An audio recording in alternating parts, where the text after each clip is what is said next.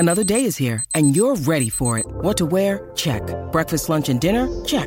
Planning for what's next and how to save for it? That's where Bank of America can help. For your financial to-dos, Bank of America has experts ready to help get you closer to your goals. Get started at one of our local financial centers or 24/7 in our mobile banking app. Find a location near you at bankofamerica.com/talktous. What would you like the power to do? Mobile banking requires downloading the app and is only available for select devices. Message and data rates may apply. Bank of America N.A., member FDIC. It's a blowout. 8th inning, 10-3. Bases are loaded for Verlander, who waits on a 3-0 pitch. He swings, and it's a high fly ball. Deep center field. It is gone. Home run. And a huge bat flip to celebrate. All right, Ben, start the show already. What is up, everybody? Welcome into another episode of Flippin' Bats presented by Mattress Firm. I am your host, Ben Verlander. And everyone, we have an absolute legend joining us today. Iván Pudge Rodríguez is joining us in a little while. 14-time All-Star, 13-time Gold Glove winner, which is a record for a catcher. He is a Hall of Famer. He's an MVP. He's a World Series champion. He's done it all. And he's joining us here in a few minutes. And I cannot wait for that. So stick around for that. Off the top, we're going to be rounding the bases with some storylines from around Major League Baseball. We're going to get to This Week in Shohei Ohtani news, my favorite segment. And at the end, I want to go through some of the most underrated players that we saw this year. Top 5 most underrated players in all of Major League Baseball this year. But let's get into it. Rounding the bases off the top. And first up, we got the St. Louis Cardinals. St. Louis Cardinals, as I speak right now, are on a 16-game winning streak. 16 games. As of a month ago, it literally seems like a month ago, the Cardinals had no shot at this. They were out of the playoffs. They weren't in the conversation. It was the Padres. It was the Reds. And that was pretty much it, honestly. Those were kind of the teams that we thought were going to make it. The Cardinals have gone off 16 games in a row, which is the longest streak in Major League Baseball this year. The longest streak since 2017 when the Indians did it. And the longest National League winning streak since 1951. So what have they done? They've gone from 500 on August 1st and 7 games out of a playoff spot to, honestly, in the playoffs. I mean, there's no, mathematically, it's not over, but they're 5.5 games up. This is theirs. The Cardinals are making the playoffs after it didn't seem possible. This stretch they are on is unbelievable. Harrison Bader is on another planet. Tyler O'Neill is killing it, and Paul Goldschmidt just continues to be one of the most underrated players in all of baseball. They have 3 guys on their team with over 30 bombs this year. Tyler O'Neill, Paul Goldschmidt, Nolan Arenado. Some of the games on this streak have just felt, I don't know, special. I really don't know another way to put it, to be honest with you. They've been down against the Cubs by 5+ runs, and they come back and win it. They've done that. They've had multiple comebacks in this run. Look, this team, the Cardinals are going to get into the playoffs. They're going to grab a wild card spot. Who wants to play them right now? Nobody wants to play the Cardinals right now. That's how hot they are, which actually leads into our Twitter poll from this week. So if you follow Flippin' Bats Pod on Twitter, make sure you're doing that so you can participate in the poll that we do every week. And this week's question was about the St. Louis Cardinals. If the Cardinals make the playoffs, are they the most dangerous team in the National League? 61.3% said no. 38.7% said yes. So the winner of this poll is no, they're not the most dangerous team. I'm going to disagree. Now, my prediction to win the National League is the Milwaukee Brewers. That's who I've picked to win the National League. But who is the most dangerous team? It's the Cardinals. How many times have we seen this with a team get hot, and never this hot, but how many times have we seen this? A team gets hot, right at the end, they sneak into a wild card spot, and they just dominate. The Kansas City Royals, when they won the World Series, similar. San Francisco Giants have done it multiple times. Snuck in as a wild card. Next thing you know, World Series champ. The St. Louis Cardinals have done this before. There's something about this, and I've talked about this a few times, and I truly believe this. The team that has the most to play for coming down the stretch, they just continue it into the playoffs.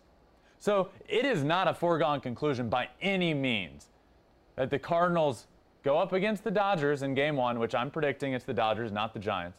Dodgers, Cardinals in the wild card game, and the Cardinals win that game. I know how good the Dodgers are, but you do not want to play a team like this. The last thing you want is to just have some time off. The Cardinals, nobody's playing better than them. So right now, are they the most dangerous team to face in the National League? Yes. I truly believe that. So thank you guys for voting in this week's Twitter poll at FlippinBatsPod on Twitter to participate in the show every week and answer our poll question. So thanks again for voting on that. Next up, heading on over to second base, the San Diego Padres. Man, oh man, what a disappointment. A disappointment doesn't even begin to explain this. It's a fiasco what has gone on in San Diego this year. Just for a reference, everyone has considered the Padres before, within the last month, no longer. But for most of the year, the Padres were considered one of the best teams in baseball, okay? As we sit here right now, the Padres are 78-78. By my math, that's pretty close to a 500 ball club, which is unacceptable. Absolutely unacceptable. This team has a superstar, a 22-year-old superstar, Fernando Tatis, making all the money in the world, who's put together an MVP-type season. I'm not saying he's going to be the MVP. I think that's going to be Bryce Harper. But an MVP-type season, you're paying Manny Machado all the money in the world. You bring in Blake Snell. You bring in Yu Darvish. Like, this team, on paper, is great. To be a 500 ball club, to not even make the playoffs, is a fiasco. An absolute fiasco. So here's my prediction. This team stays basically the same next year. Aside from Jace Tingler, who this is his second year as a manager. He won last year. Last year was a weird year. The Padres were good. They make the playoffs, lose in the playoffs. But he's a winning manager in season one. Season two, up for debate. They could be a below 500 team. But one thing I truly believe is Jace Tingler is out after 2 seasons in San Diego, because this is unacceptable. And not all the blame is on him. The pitching coach, Rothschild, got fired about a month or so ago. So some heads are starting to roll, but there's going to be massive turnover, I think, on the front office side and on the coaching side. Jace Tingler's got to go. This team is too talented. When I look at this season, I can point to one time period, and to me, it's the trade deadline. This team was looking great.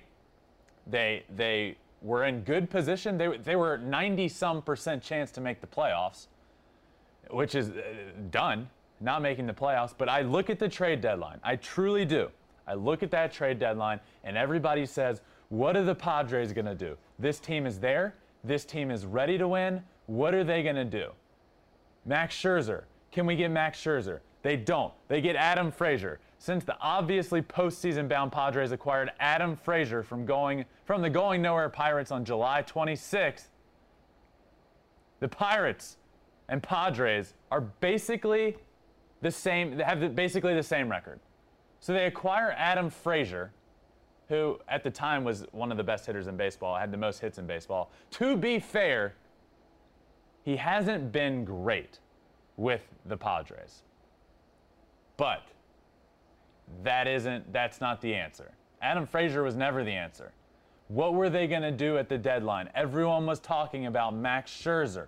Max Scherzer. Everyone thought they got him. Remember? We thought the Max Scherzer to the Padres deal was done. But it wasn't. They didn't end up getting him.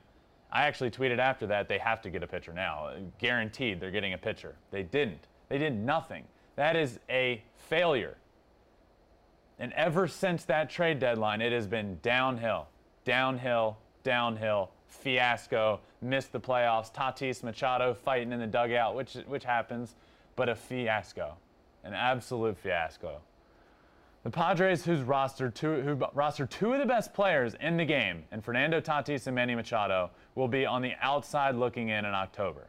Their collapse is, quote, one of the worst in recent Major League memory. 6-15 in September. 6-15. For a roster with all the talent in the world, 6-15 when the game started mattering the most. So when I say this season is a fiasco, it's because I can't think of a description that is acceptable to use, but this is worse than a fiasco. This is a nightmare. And heads are going to roll this offseason. I truly believe that. So like I said, I think the roster is going to stay fairly similar. I think Jace Tingler is out. I think they have some front office shakeups to do as well. But a disappointment from the Padres, but the future is bright, I believe. I truly do. I really like the way this team is set up. I think Tatis is a star for a long, long time to come, and I think the pieces are there. So I think the future is bright. But I just think the people leading the way, that has to change a little bit. But moving on to third base, the Chicago White Sox. Now, here, let me state this about the Chicago White Sox. I have, and my predictions that I came out with about a month ago, the White Sox in the World Series. So let me explain this.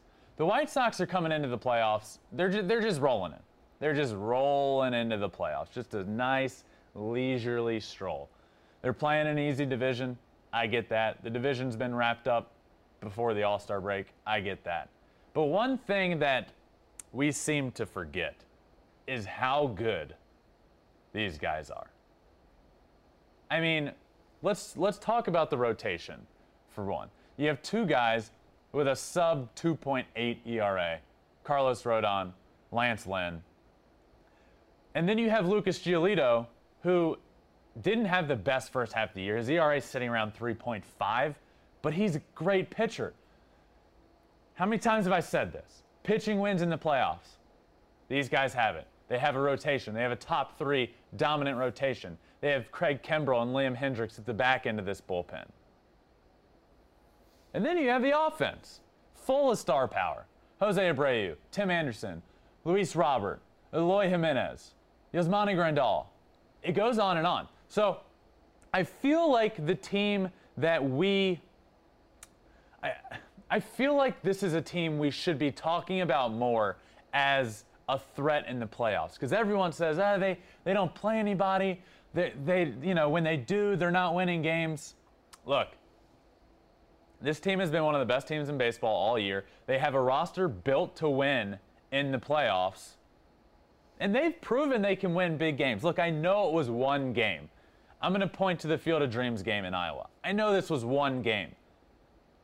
But let's not undersell how massive of a game this was. I know it was 1 of 162, but it was more than that. It was bigger. There were more eyes on that regular season game than there have been in over a decade. And they were part of it, playing the New York Yankees on a huge scale. And they went in and played one of the best games that we have seen in a regular season in a long, long time. They belong. Not only do they belong, they are built to win. So do not count the Chicago White Sox out. They're probably going to play the Houston Astros in round one. Do not put it past them to win that series. I have them predicted to win that series. I have them in the World Series. I have a Brewers White Sox World Series because I believe in them. I really do. So don't count this team out just because they're in a bad division. That's my point here. This is a World Series team. It really is. I believe that. But let's head on over to home. Round and third, heading home. We got to talk about it. The AL wild card race. This is the best thing going in baseball. Best thing going in sports. I'm a little biased. Best thing in sports right now. AL wild card race. Yankees, Red Sox, Blue Jays, and the Mariners. Got to talk about them. So wherever we sat a week ago today, we're no longer there, okay? What happened this week? The Yankees and the Red Sox play each other. The Yankees sweep them in Boston at Fenway Park, a sweep to propel them to first in the wild card. So now spot number 1 in the wild card is held down by the New York Yankees. Spot number 2 is held down by the Red Sox still. And one game back, one game out of that is the Toronto Blue Jays. Mariners are a half game behind them. You know, most of this conversation is going to be about those top 3, but you can't have an AL wildcard conversation without the Mariners anymore. I'm tired of saying the Mariners are still there. Don't forget about the Mariners. We're not forgetting about the Mariners. We're not. It's incredible. Run differential, not great. Fun differential, great. In playoff contention, yes. Mitch Haniger, incredible, yes. Watch their games. It's great. But they are in 4th behind these other 3 teams. And it is, they all play each other this week. They all play each other. Yankees, Blue Jays, Rays, and Red Sox. The Red Sox actually have the easiest schedule remaining. The Red Sox play the Orioles and the Nationals. The Blue Jays play the Yankees, and then they have an easy final series. I think it's against the Orioles. The Yankees have the toughest remaining schedule here. So, look, I'm going to stick with what I said over a month ago. Yankees, Blue Jays. I said it here on this show. Producer Conrad came out here and said, what's your prediction? And I said, Yankees, Blue Jays. I'm going to stick with it. But this AL wildcard race, tune in every single night because it's getting intense, it's getting fun, it's getting electric. It's the best thing going in sports right now. You heard it here. A little biased? Yes. Wrong? Nope. It really is. It's the best thing going in sports. It is super exciting. And speaking of super excited, I have the chills. Getting ready for this conversation with an absolute legend. I mentioned it off the top, all of his accolades. He's got all the accolades in the world. But one thing that is for certain, this man, Iván Pudge Rodríguez, is a Hall of Famer. He's a Hall of Famer on the field, and he's a Hall of Famer off the field. So let's get into the conversation with Iván Pudge Rodríguez. Pudge, thank you so much for joining me, my friend. Thank you for having me. It's a pleasure. It's an honor to be with you, and good to be with you. I appreciate that. So what I wanted to ask you to start off was growing up as a kid in Puerto Rico, I feel like the game at that time wasn't as big. There weren't as many players in the big leagues when you were a kid. So what was the baseball scene like there at the time as a kid when you were growing up? Well, when I grew up, I started playing baseball at the age of 7. And basically, like what you mentioned, you're right. We didn't have a lot of big leaguers at the time. Obviously, we have Roberto Clemente, which is our hero in Puerto Rico, and he's a hero in baseball in Latin America. And Orlando Cepeda also was part of that group, and a few more. But baseball was kind of big still in Puerto Rico, little leagues and local leagues in Puerto Rico. Into later on, we start to play a lot more baseball and just focus more in the baseball side instead of having the volleyball and basketball, which is, I don't know if you guys know, but Puerto Rico is really big in volleyball and big in basketball. And so a lot of these athletes start to focus a lot in the game of baseball. I was one of the guys that I played multiple sports when I was little. Then I started to focus a lot in the game of baseball, become a professional, and sign at the age of 16.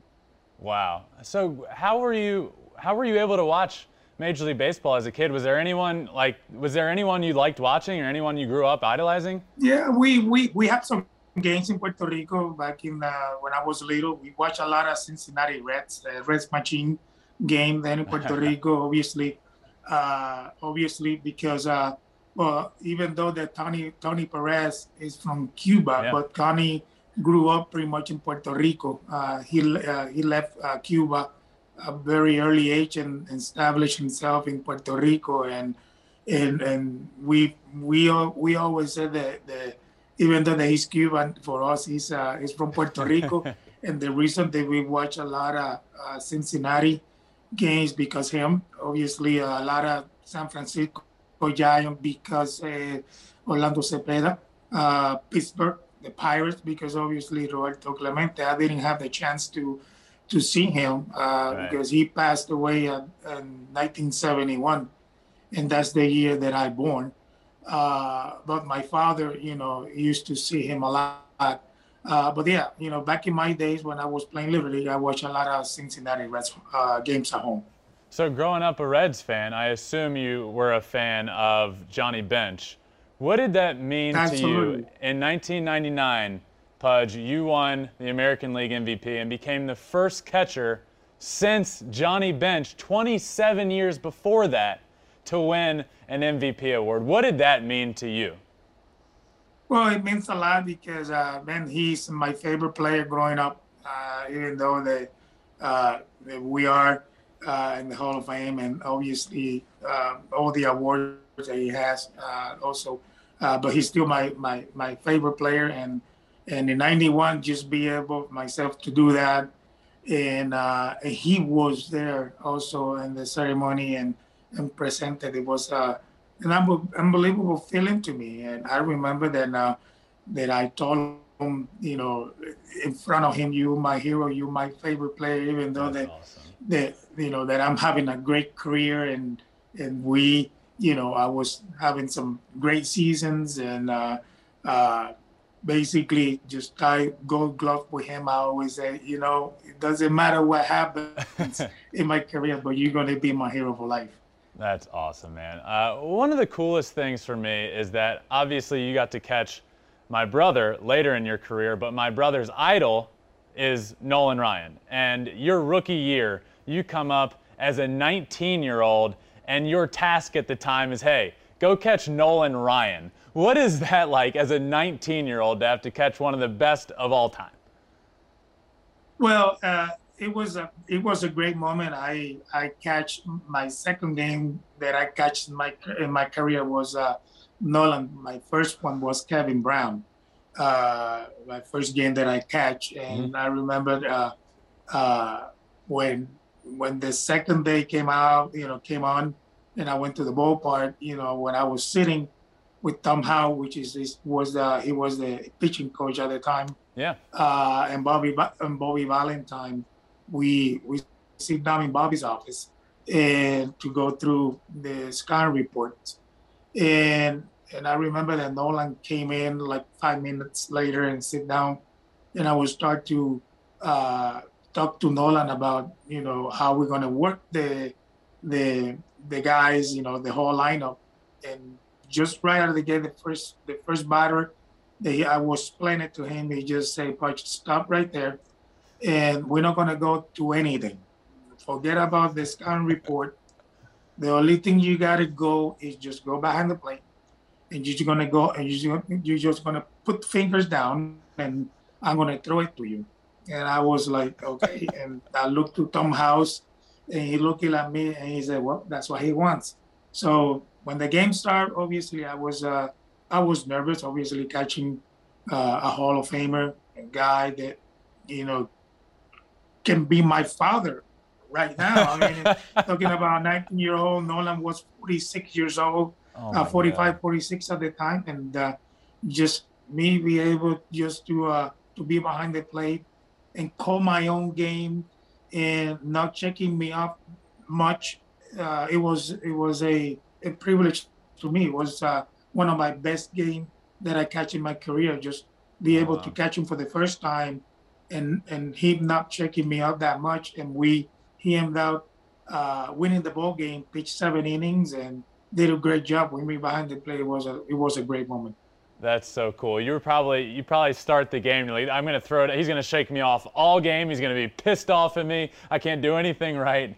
I know Ben what he throws. Obviously, I'm putting number 1 all the time. You didn't have to do much. 2 or 3. So,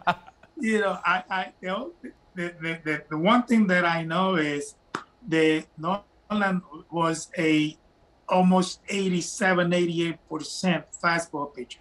Mm-hmm. And so to me, make my job easier, they put number one. And he loved to pitch inside when he was pitching. So basically the majority of the pitches that I caught was fastball inning to he just changed the sign to a changeup or changed the sign to a breaking ball.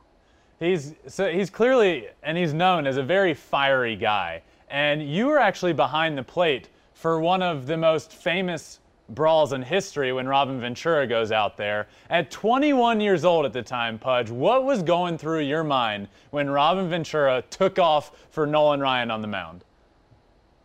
Well, I was kind of like in shock that he just did that. Basically, it was expected to happen anyway because Robin did something that makes Nolan Ryan mad. When we play in Chicago, the series before, he slid really hard in second base and hurt one of the guys that we have. And Nolan, I remember that he went up to the stairs and start to just, talking, I don't want to say the words here because it wasn't good ones. But it was waiting to happen, and he knew it. And, that game came out here at the old Arlington Stadium, and the first pitch just kind of like, he threw it, and he missed it, and then he charged to the mound, but he did it. He really did a mistake. He just he just ran into Nolan's underarms right here, and he just killed him. He really did. It was. If I was there, I was right behind him, and it was impressive to watch. Oh gosh, Pudge. In my opinion, and I don't say this lightly, I truly believe you are the best defensive catcher of all time. And there's a lot of other guys that are in that category, but that's my opinion. And you have the most Gold Gloves to back that up. How important to you was defense growing up, or is that something that you just kind of evolved and said, I want to focus on defense as you got into Major League Baseball?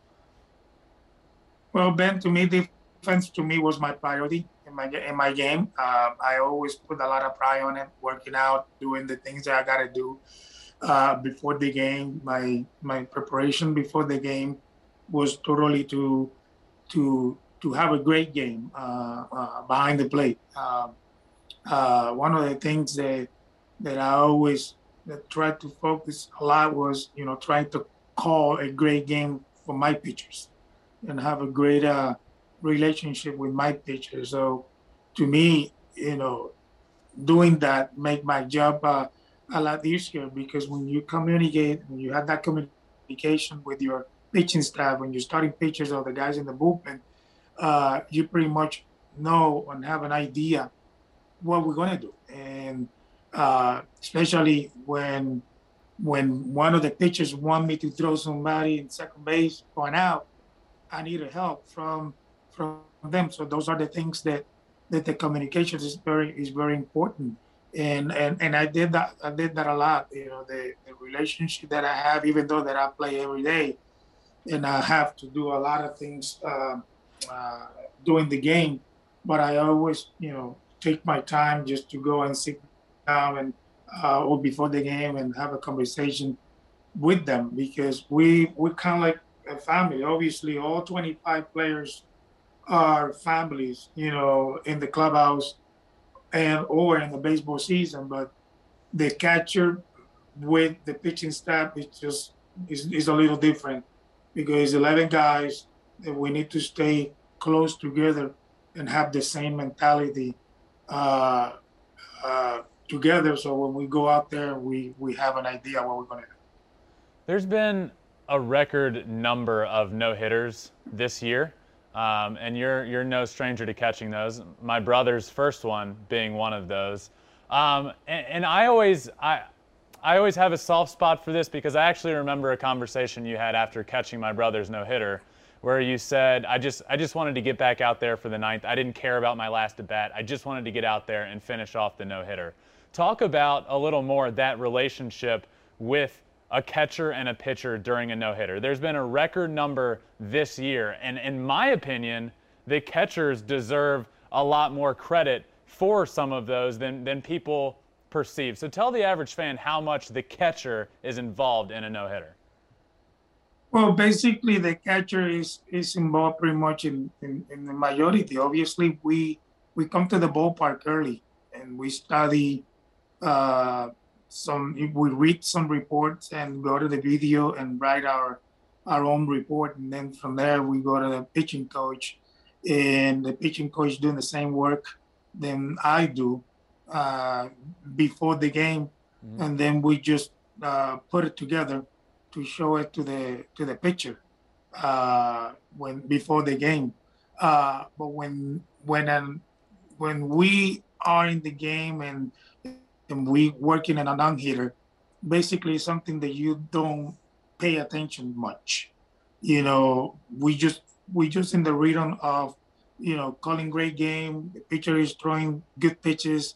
You know, I call fastballs away, and the pitcher throw fastball right where I wanted, breaking balls in the right spot, things like that. Kind of like, you know, the name said, when you throw a non-hitter, a perfect game is a perfect game. It's just not missing anything. Yeah. And so that's basically what I think. I don't talk much when that happens.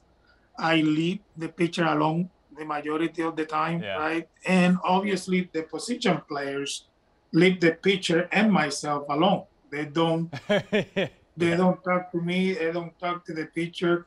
When that happens, obviously their job is just to be as ready they can be in any pitch, because obviously the ball can be hit to them at any moment, right? And they got to be ready. But basically, when you start to realize when the pitcher is getting a non-hitter, is probably by the 5th or 6th inning, when the fans start to get excited, and we look at the scoreboard and say, "Oh my God, we are throwing a non-hitter," and that's what things start to get a little more anxious or more tight. And the less that I talk to the pitcher, the better. You know, you can ask Justin when we did the non-hitter. I didn't talk to him much, you know, during the game, because obviously we have such a great rhythm between me and him that basically is no need for me to go and talk to him. You just keep doing what you're doing and make the guys make the play. And obviously when you throw a perfect game and non-hitter, is a lot of great plays happens on the field. Yeah. And when Justin, you throw that perfect game, you know, you can see that game that guys make some great plays in the outfield, you know, diving plays to the left, diving plays to the right, and guys, you know, fly balls deep, make great plays. All those things happen. And when those things happen, you know that something special is going to happen. And that's what happened that night with your brother. Yeah. And so the way you got to Detroit, for me, is fascinating. In 2004, you make the decision, after winning a World Series, to, at the time, sign with a franchise that, to be honest, just wasn't very good. And Jim Leland has said before, he gives a lot of credit to you for changing the organization around.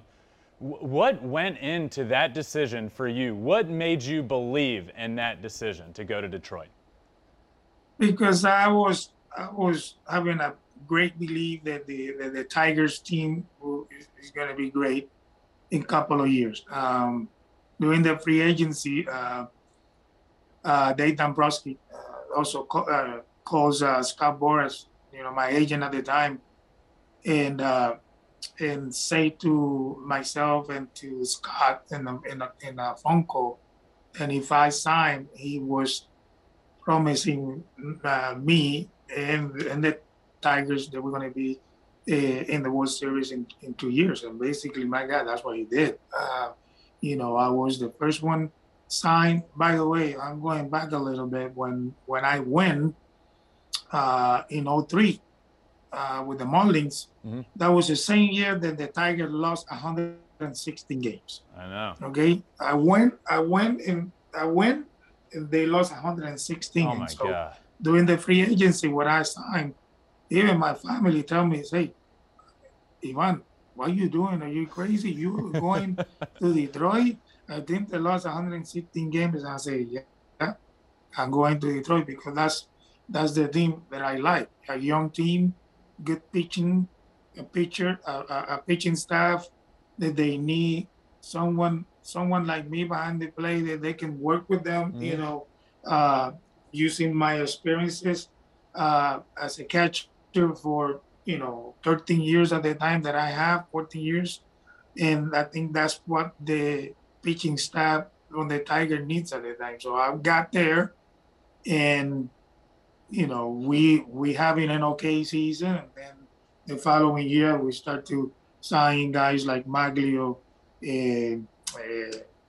Plácido Polanco. We trade Carlos Miguel Guillen Cabrera, came. we Carlos Guillen, and then we become a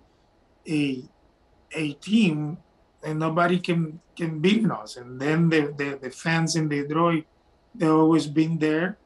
Brand new ballpark, beautiful ballpark to play baseball, great place to throw strikes because the ballpark is super big, and just make the guy make plays in the outfield.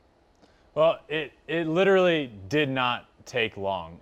2006, which was a really cool moment for you. 2 years later, the Tigers win the AL pennant. I have a cool picture I want to show you from 2006, which was a pretty cool night for myself, by the way. But what did that night, winning the AL pennant, what was that night like? What did that mean to you for 2 years later when everybody was telling you you're crazy for signing in Detroit? What are you doing? 2 years later, you won the AL pennant. How awesome was that?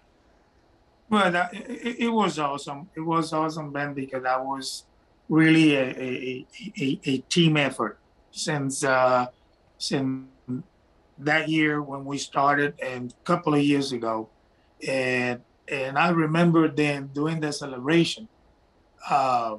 We was in the clubhouse after we just, been outside with the fans, throwing champagnes to all the fans and all that. And then we came in. And I remember that one of the first guys that came and gave me a hug was Dave Dombrowski. And Dave Dombrowski looking in my eye and said, "Do I tell you in 2 years we're going to be here?" And I say, you damn right, sir. You did it. So no, he said, "Thank you for taking the chance. Thank you for being here and say yes. Then, come with us and sign." And then that was kind of cool from him. A GM come and say that, and not forgetting what he told me in 2 years. And then we just having a great team, and you just got a team that all together, on the road, at home, families. I mean, you there. I mean, you saw, the wife and all together. We did so many things together with their families and all the teammates and all that. That's one of the reasons that we win. And a lot of fans doesn't know that part of the behind scene that we have. But families are important for us in our careers, and especially when we winning, also their families, they're excited and they're celebrating like us. So it was a totally, completely team effort from our coaching staff, players and families and everything from office, that we get it done. Yeah, and you got to take a picture that night with a 14-year-old Ben Verlander, which I'm sure you're very proud to be able to do. So I know, and you was really wet doing that picture too. From the champagne, it got out. It was a night I'll never forget. So a couple career moment sort of questions I want to ask you that I like to ask guests that come on, and the first of them would be, What was your welcome to the big leagues moment that happened to you? Welcome to the big league to me was a 19-year-old kid with a dream, right? With a big dream, and not expecting to be in the lineup, and got into Chicago, and I was there, and I have the chance to tell you that I hit my first major league game, and it was a game winner to RBI. To me, that was a great moment. Never forgot that one. All right, you were a 14-time All-Star, so played in many All-Star games. Is there one that stands out as being memorable to you? Yeah, the one in '95 that we play here in Arlington. Obviously, when you play as a home team player in the All-Star game, it's always nice. The standing ovation was unbelievable. It was kind of like more than a minute, and just be able to be part of that ovation. Just took my hat a couple of times to the fans, and just play a great game. I threw guys out, including Barry Bonds. He was trying to steal my show in the All-Star game, and I was able to throw him out in second base. It was kind of nice. You threw a lot of guys out. Is there one guy that was who was the one guy that you just couldn't throw out to save your life and it pissed you off? A couple of guys, Kenny Lofton and Roberto Alomar. But it's not because there's really smart base runners. Mm-hmm. Obviously, they pick the right counts, big jumps, and it's hard when they get a big jump to throw him out. But for some reason, those two it was nightmares for me. All right, if you had to pick, what are the top 5 pitchers you've ever caught? Who would they be? Well, your brother is one for sure. I say Nolan Ryan's 2. I say Kenny Rogers. Oh wow. Kevin Brown, and one of my good friends. A lot of people we don't talk about him, but he was a great pitcher. Was Jose Guzman. Oh wow, I love that list. That's really cool. Really cool to hear you pick my brother as well. Actually, before we hopped on and started recording, you said I needed to tell something to Justin about you wearing glasses now. What was that? Well, I just wanted to say to your lovely brother, which is my brother too, then I was using this, but I want you to know that when I was catching you, I was wearing this. So this is because I'm going to be turning 50 years old in a month. So that's what happened, and you are going to be the same way coming soon. All right, so I'm sure you watch a lot of baseball now. I know you're still around the game a little bit. If there was one pitcher from today's game that you could catch, who would it be? One pitcher right now, well, I would like to catch Shohei Ohtani. I mean, I just wanted to see how it looks, how his pitches looks from behind the plate. I can see it. I can see from my view as a fan, right, on TV, and what I'm in at the ballpark watching the splits that he throws. To me, that never seen something like that. And in my era, that was one of the primary pitches that pitches throws, the split. But this, when you throw a split like that and break almost a foot at 92 mile an hour, wow, I just wanted to see that behind the plate, how that moves. Yeah, I'm a big fan of his, and I talk a lot about him on this show. I have my own segment all about him. So talk a little bit about what you see from Shohei Ohtani. You talked about his pitching.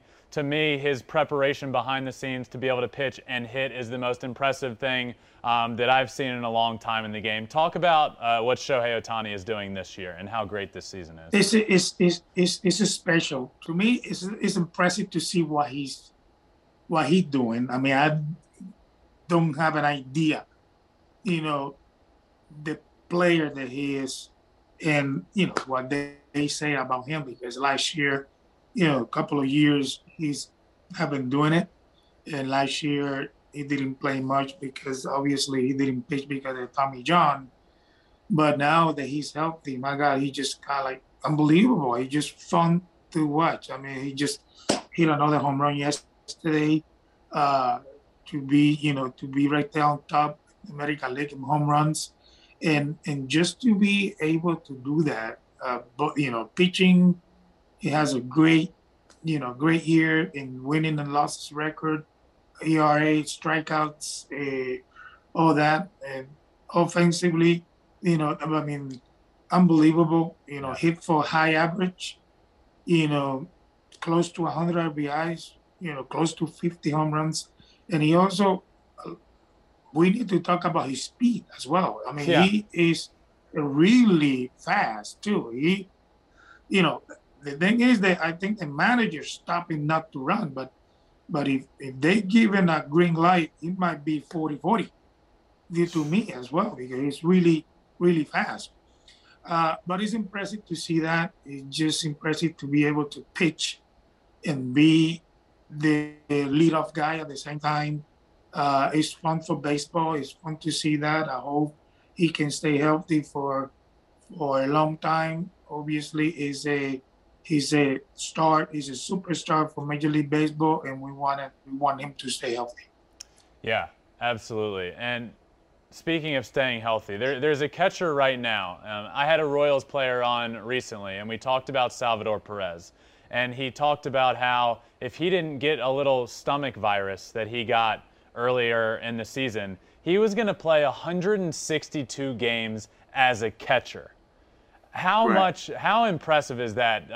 What has to go on behind the scenes for a catcher to prepare? I've played with so many catchers that couldn't play 4 days a week because they had to ice their entire body. To play 162 is insane. Well, I don't want to use myself on that, but it reminds me like me. When I was playing, I mean, I love to play every day. I always come ready to play every day. I was hating not to be in the lineup, and that's him. And talking about MVP type of numbers, he's one of the guys that, for me, it could be the MVP, and he's been putting some numbers. We're talking about Shohei, we're talking about Guerrero and some other guys, but when you have that kind of numbers offensively as a catcher, it's not easy to do. Yeah. Okay, that's not easy to do because you got to do so many other things before the game, like go to the video and study, like all the things that I just mentioned to you earlier. That offense is the last thing that you do, when you have the ballpark, and just go out there and hit for average and over 100 RBIs already, leading, just pass Johnny Bench with the most home runs in 1 year by catchers. I mean, you're talking about great numbers. He has some great numbers, and to me, I think Major League Baseball and the media should start talking about him to be an MVP. I truly agree. And speaking of great numbers, before I let you go, you are one of those with fantastic numbers, and your good friend and former teammate Miguel Cabrera is approaching 3,000 hits. One thing I wanted to ask you, you finished your career 156 hits away from 3,000 as a catcher. That is incredible, insane, any adjective you want to use. Was there any part of you that wanted to hang on to get 156 more hits to reach 3,000? Ben, I've been asked that question a lot, but hey, the only thing I can tell you, I have a great career, man, and just 21 years of baseball is beautiful. I played with 6 great organizations. They give me all the, everything, all the respect that I respect, and me, vice versa. But yeah, I mean, obviously it was beautiful to hit 3,000 hit, but I mean, over 2,800 hit. That's a lot of hits anyway. By It's incredible, man. For a baseball player. But hey, no regrets. I'm happy. I'm great. I mean, I did everything that I could to win ball games, and basically, the numbers are there. My career is there, and I'm very pleased with the career that I have in the big leagues. Yeah. Before I let you go, one more thing. If you were commissioner for a day, I asked this question to everybody, so I'm not letting you off the hook here. If you're commissioner for a day, all right, what is one rule that you would take out or implement for the betterment of the game of baseball? The one rule that I probably take out is the man on second base when we go to extra innings. I think that is. I mean, we all big leaguers, we all Major League Baseball player, and we know what we need to do to score 1 run. There's no need to put a man in second base. I love that. Well, you just talked a lot about your career and how it was awesome, man. And I truly mean this. You're a Hall of Famer on the field, and I met you when I was 14 years old. You're a Hall of Famer off the field as well as a person. I truly mean that. Thank you. You're awesome. Thank you so much for joining me. I really appreciate it, and I'd love to have you on. If you ever want to come back on, you're always welcome on this show. I appreciate it, Ben. Thank you for having me. Say hello to your beautiful family, your brother, and God bless you, and good luck to you in the show. I will. Thank you, my friend. All right, I wanted to thank Pudge Rodríguez again for joining me. I had the chills that entire conversation, hearing him talk about catching Nolan Ryan, being there for the Robin Ventura Nolan Ryan headlock, why he went to Detroit and ended up catching my brother there. Incredible. But one thing that really stuck with me is what he said about one pitcher that he wants to catch in today's game. And it was Shohei Ohtani. Which leads me into my favorite segment this week in Shohei Ohtani News, presented by Mattress Firm. So talk to an expert and unjunk your sleep today. But let's get into it with my favorite segment this week in Shohei Ohtani News. We're going to talk about an underrated part of his game, his speed. We're going to talk about a dominant pitching performance, and we're going to talk about a quote that he had that's going to hold a lot of weight in the Angels' future. Let's get into it. And let's talk about his speed. This past week, he had 2 triples, 2 RBI triples for the Angels in the same game that now tie him for second in all of baseball in triples. We talk about his pitching a lot. We talk about his hitting a lot. But his speed is so underrated. It really is. We had Joe Musgrove on the show just a couple of weeks ago, and he talked about facing him. And one thing he said that stuck with me is, look, one thing that's not talked about a ton is how fast he is. This guy's huge, and he's like a freight train coming down the line. You don't even hear him, and then he's just there. Shohei's a big human being, but he is so fast. He has 24 stolen bases on the season, tied for the second most triples in all of the league. Look, I've talked about how many times he's getting walked lately. He gets walked a ton. But that's going to cut down soon. 1, because he's going to get more protection. But 2, just because of how fast he is. All the stolen bases he's getting. Walks are going to turn into doubles for him. They really are. Walks are starting to turn into doubles. Just because he has 24 on the year, he could have way more. He has elite speed. Look at this tweet. Players with 45-plus home runs, 20-plus stolen bases, and 6-plus triples in a season. Shohei Ohtani this year and Willie Mays in 1955. Willie Mays and Shohei Ohtani That's it. 45-plus homers, 20-plus stolen bases, and 6-plus triples. It's remarkable. But he really is walking at a crazy clip. And I called this, unfortunately, at the All-Star break. I said, I want him to continue and lead the league in homers, but I don't know if he's going to get pitched to enough.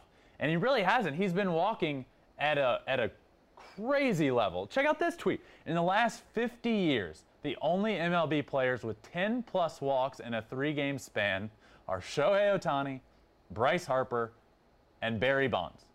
10-plus walks in a 3-game span. 10-plus walks in a 3-game span. Nobody is pitching to him at this point. You watch their games, it's just like people are going to watch Shohei, and he's just walking. But yeah, it really is a big part that we're not talking about. Look, when you talk about how many times he's getting on base, how many times he's walking, he's in the same conversation as Barry Bonds. When you talk about how well he's hitting, he's in the same conversation as Babe Ruth. And when you talk about how fast he is, he's in the same conversation as Willie Mays. Every part of his game is elite. Think about if he decided to focus on one single particular thing and do it. He already is one of the best of all time, and this season's incredible. But if people make careers out of stealing bases, and he's doing that as well as anybody. People make careers out of getting on base, and he's walking as much in a span as Barry Bonds. Like, it is incredible. He's also in elite categories when it comes to his pitching, when it comes to how well he's pitching. And he did it all again this past week in a big game for the Seattle Mariners, a big matchup for them. They come out ready to rock and roll. He comes out in what could be his final start of the season. He may end up getting one more, maybe, and it might be on the last day of the year. But this may have been his last start of the year, definitely his last start at home. He threw 7 innings, he struck out 10, and he threw 112 pitches. Career high, 112 pitches. Just another dominant outing against a good baseball team that is honestly all or nothing at this point. But dominant. He has been dominant on the mound this year, and at home, unbeatable. He's almost unbeatable. He's almost unbeatable when he's on the mound, which is crazy to think about. He's had 23 starts this year. 23 starts on the mound. He's lost 2 of them. Think about that. 23 starts on the mound. 2 of them are losses. Remarkable. Honestly, truly incredible. Speed, hitting, walking, pitching. He's doing it all. Another pitching stat. Shohei Ohtani is the first Angels pitcher to reach 150 strikeouts in a season since Andrew Heaney in 2018. He's punching guys out. A big thing for me with him on the mound is he really cut down on the walks. That's been the difference for him on the mound, is he's cut down on the walks. The strikeouts have stayed the same. The splitter is the best pitch we've seen in baseball since he's come into the league. Truly remarkable. Truly remarkable. So in my opinion, honestly, it's not even my opinion. There's a stat we showed previously of all the pitchers that have thrown of all the pitches that have been thrown at least 400 times by everyone that has been in the league since Ohtani joined. His splitter is the best pitch in all of baseball. Remarkable. Truly remarkable. So we've talked about his speed, how many times he's walking, all the stolen bases, his pitching. Look, I said this from the beginning of the year. Shohei Ohtani is the MVP. Shohei Ohtani is the MVP of this league, without a doubt in my mind. But he was already named the MVP of the Angels this year, the team MVP for the Los Angeles Angels, as well as the Nick Adenhart Award winner, which is the pitcher of the year. So for the Angels, he was named the team MVP and the pitcher of the year. This is what and this isn't a brag, we're talking about high school here. This is the award I would get in high school. With best pitcher and hitter. It's a high school, like the best player on the team wins that in high school. People don't do that at the big league level. 22 pitchings. He's 9-2 with a 3.28 ERA, 45 home runs, 24 stolen bases, 75 extra base hits, 96 runs scored, 95 RBIs. He could very well get to 100 RBIs if he has a good last week of the year. Angels team MVP and pitcher of the year. Look, incredible. And they're not winning. They're not winning games. As incredible as this is, the Angels aren't winning. And that's a problem. A problem that Shohei actually spoke up about. Look, I love the Angels. I want to be here. But most importantly, I want to win. Now, he's under contract through 2023. So 2 more years remaining. But his quote, I really like the team. I love the fans and the atmosphere as a team. But more than that, I want to win. That's the biggest thing for me. I'll leave it at that. That's a pretty powerful statement. That's a pretty powerful statement. Mike Trout also spoke up. Joe Madden also spoke up. Trout said, hopefully we go out there and get some big guys. Hopefully we go get some big guys. That's Mike Trout, the best player the game has seen in a long time. Hopefully we go get some big guys. The manager, Joe Madden, this can't continue to go on. The Angels can't afford to wait to win. They can't afford to wait to win. Why? Because you have Mike Trout, you have Shohei Ohtani, who's having arguably the greatest season we've ever seen, who's under contract for 2 more years. You don't have but so much more wiggle room. The Albert Pujols contract, gone, off the books. Make something happen. Go get some pitching. Go get some pitching other than Shohei Ohtani. The offense is there. In my opinion, you have 2 years to figure this out, or you're going to lose a once-in-a-lifetime talent. And you don't want to do that, to say the least. You don't want to do that. But you could lose him. I love that he stepped up here and said, look, above all else, I want to win. I love the fans. I love everything to do with the Angels. I want to stay here. But above that, above all of that, I want to win. And they have next year and the following to figure it out. Because you have this year's MVP. You have a guy that was hurt this year that is an MVP every time he steps on the field. You have those guys. Win while you have them. It's frustrating as a fan of baseball to not see them winning. I'm so happy to see Shohei speaking up and saying it's time to win. The 3 biggest guys there, Shohei, Mike Trout, Joe Madden, all speaking up saying it's time. Their GM has said, you know what, we're going to spend some money this offseason. We're going to go get some guys. And that's what they're going to do. Shohei deserves it. Mike Trout deserves it. The Angels fans deserve it. And I can't wait to see what they do.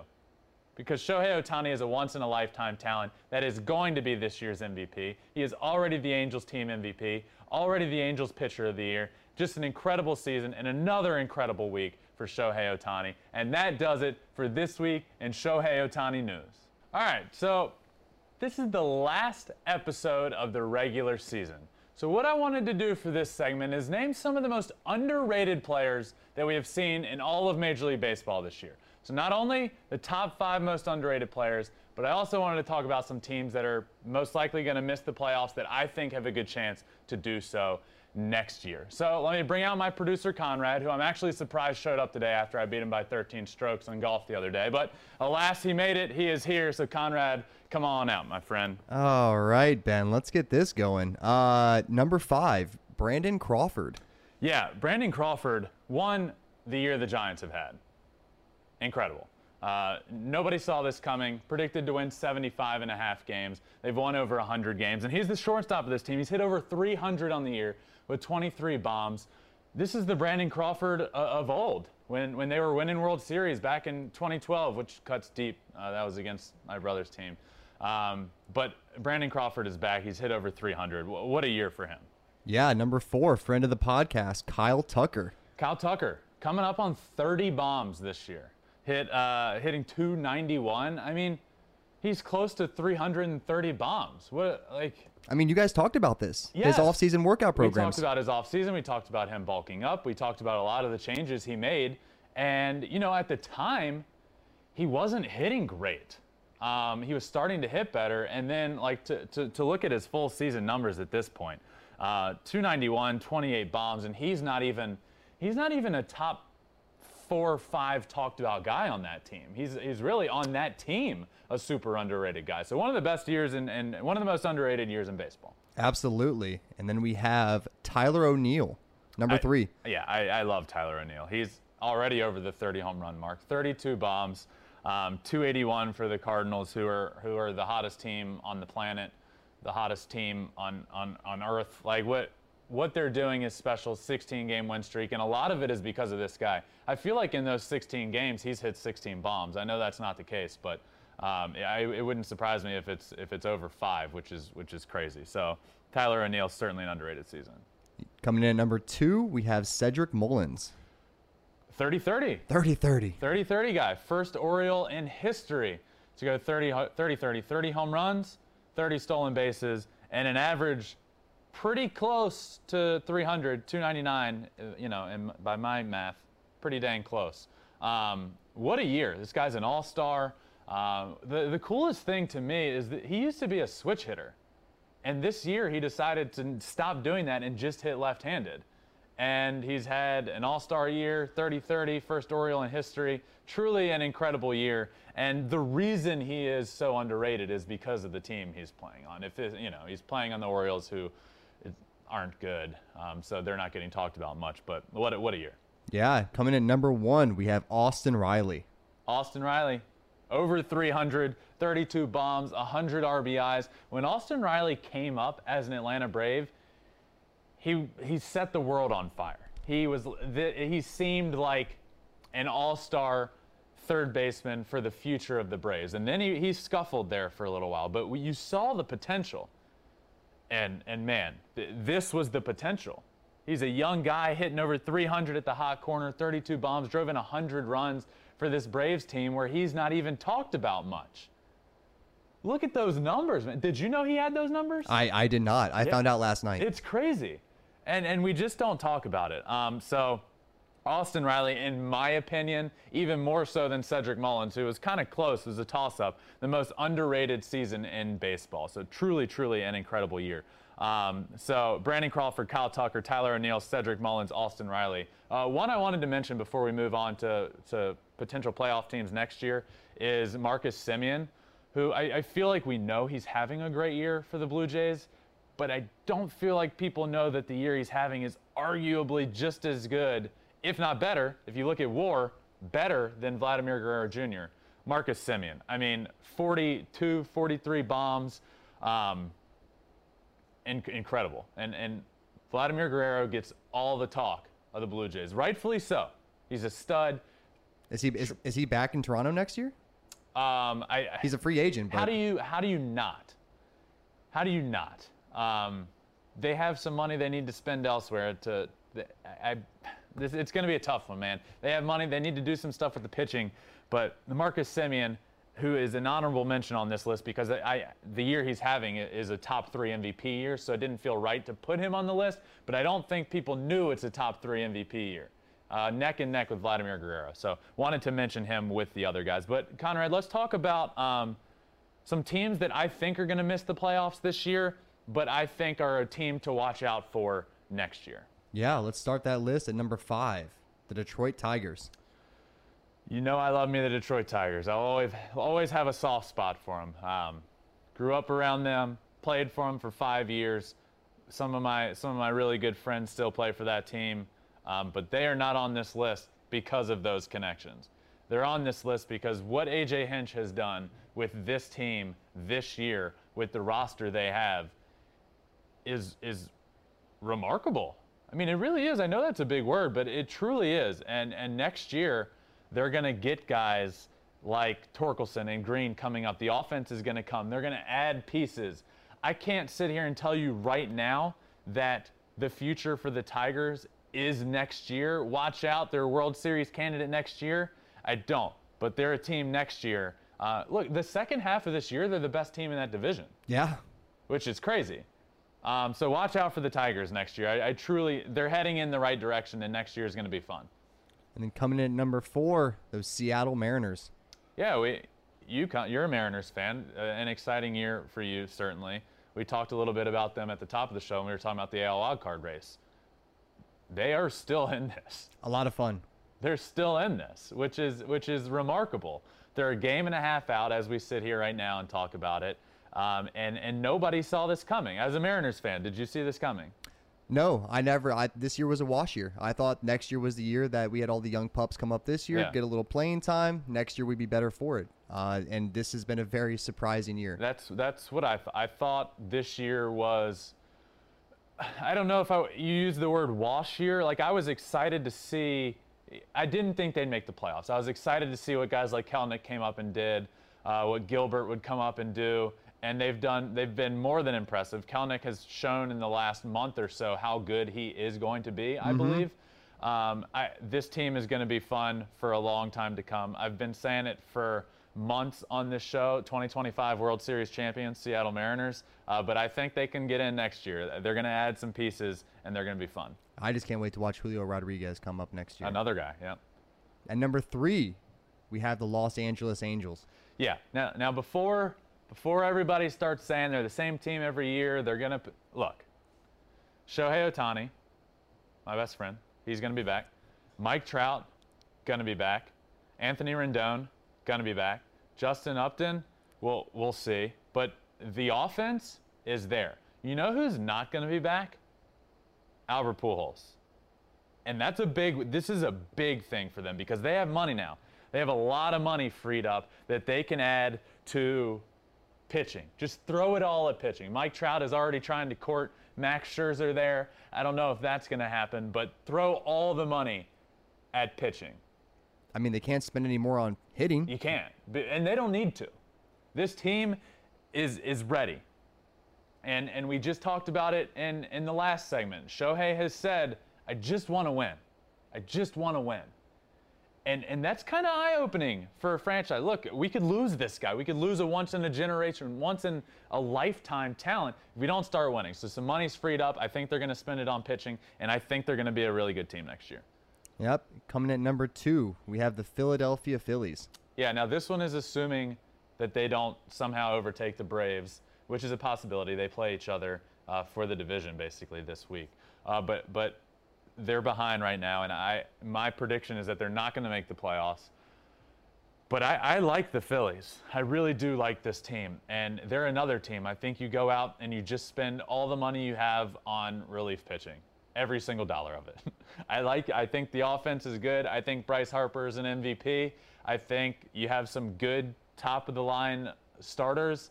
I think you need another couple rotation pieces and some pitching, but this team is really good. And I like them heading into next year. Coming in number 1, we have the San Diego Padres. Yeah. Fiasco of a year this year, but very good. And I feel like this is different than a few years ago when they spent all that money and then blew it all up after it didn't work. This is different. They got their guy, Fernando Tatis. They got the pieces around him. They have a pitching rotation. I like this team. I think Jace Tingler's gone. I think they bring in a new manager, and I think this team is a force to be reckoned with last year. And I know I predicted that this year. This team's going to be really good. I thought they were. They were up until a certain point, and then it just all blew up, every single bit of it. But I think next year's different. I think they changed some things around, and I think the Padres end up being a playoff team next year. All right, Conrad, thank you for joining me, my friend. This is the last episode of the regular season. It's crazy. The regular season's done last week, last episode.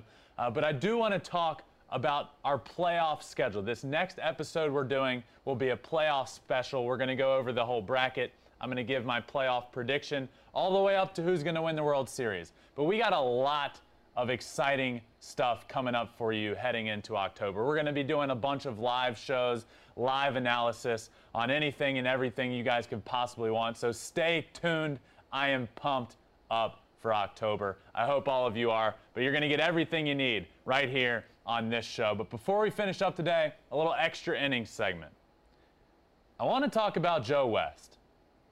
I don't want to talk about Joe West, but he's forced us to talk about him. Red Sox and Yankees played this past week, Obviously, we talked about that. We talked about the Yankees sweeping. But Joe West came front and center again. There was a massive, massive, massive missed call. Aaron Judge at the plate, foul ball, foul tip into the catcher's glove, holds on to it for a good while, goes to throw it back. It falls out of his glove. Foul ball, foul ball. Now, that's the wrong call. That's the wrong call. He struck out. He was out. Next pitch or a couple pitches later, 2 RBI double into the gap. Changes the course of this AL wildcard race. Now, let me state this. That's a tough call to make. I'm not specifically just talking about this call. I'm just talking about how consistently we find ourselves talking about Joe West. How consistently? When you see a missed call in baseball, you pretty much know who it is. There's 2 guys, Joe West, Angel Hernandez. What are we going to do about it? Well, 1, Joe West is retiring. But 2, what are we going to do about it? Umpires are not being held accountable. Something like this legitimately can change the course of the AL wildcard race. They get out of this. They get out of that. Aaron Judge strikes out. Giancarlo Stanton comes up, who then hit a home run. He's walked. He never sees a pitch. So it just becomes tough to watch. I tweeted this right after it happened. I'm sick. This AL wildcard race is the best thing going in sports right now. Leave it to Joe West to screw it all up. But it's not an understatement. It's true. And it's tough to see. We need to do better. We need to hold umpires more accountable. Joe West is retiring. He's not going to be a problem. But it also led to a whole other conversation. That dropped third strike, that held on to third strike. Why can't that be reviewed? You look at the list of things that can be reviewed, that's not on it. You can't review that. Why? What I wanted to talk about is Joe West and the umpire in this past weekend series and how he just is screwing some calls up. And it can't happen. We can't be doing that. It's changing the course of the AL wildcard race. But he is retiring after this year. Good old Country Joe. He's retiring. But that does it for this week in Flippin' Bats. Guys, make sure you're subscribed. Spotify, Apple Podcasts. If you're listening on Apple, rate it 5 stars. Check it out anywhere you listen to your podcast. Follow us on Twitter, Instagram, Facebook. The episode comes out via video every week on YouTube, so check us out there as well. And this is the final episode of the regular season, so that does it for this week's episode, and we will see you next week for a playoff preview episode as we head into October for this episode of Flippin' Bats. See you next time. It's a blowout, 8th inning, 10-3. Bases are loaded for Verlander, who waits out a 3-0 pitch. He swings, and it's a high fly ball, deep center field. It is gone! Home run! And a huge bat flip to celebrate.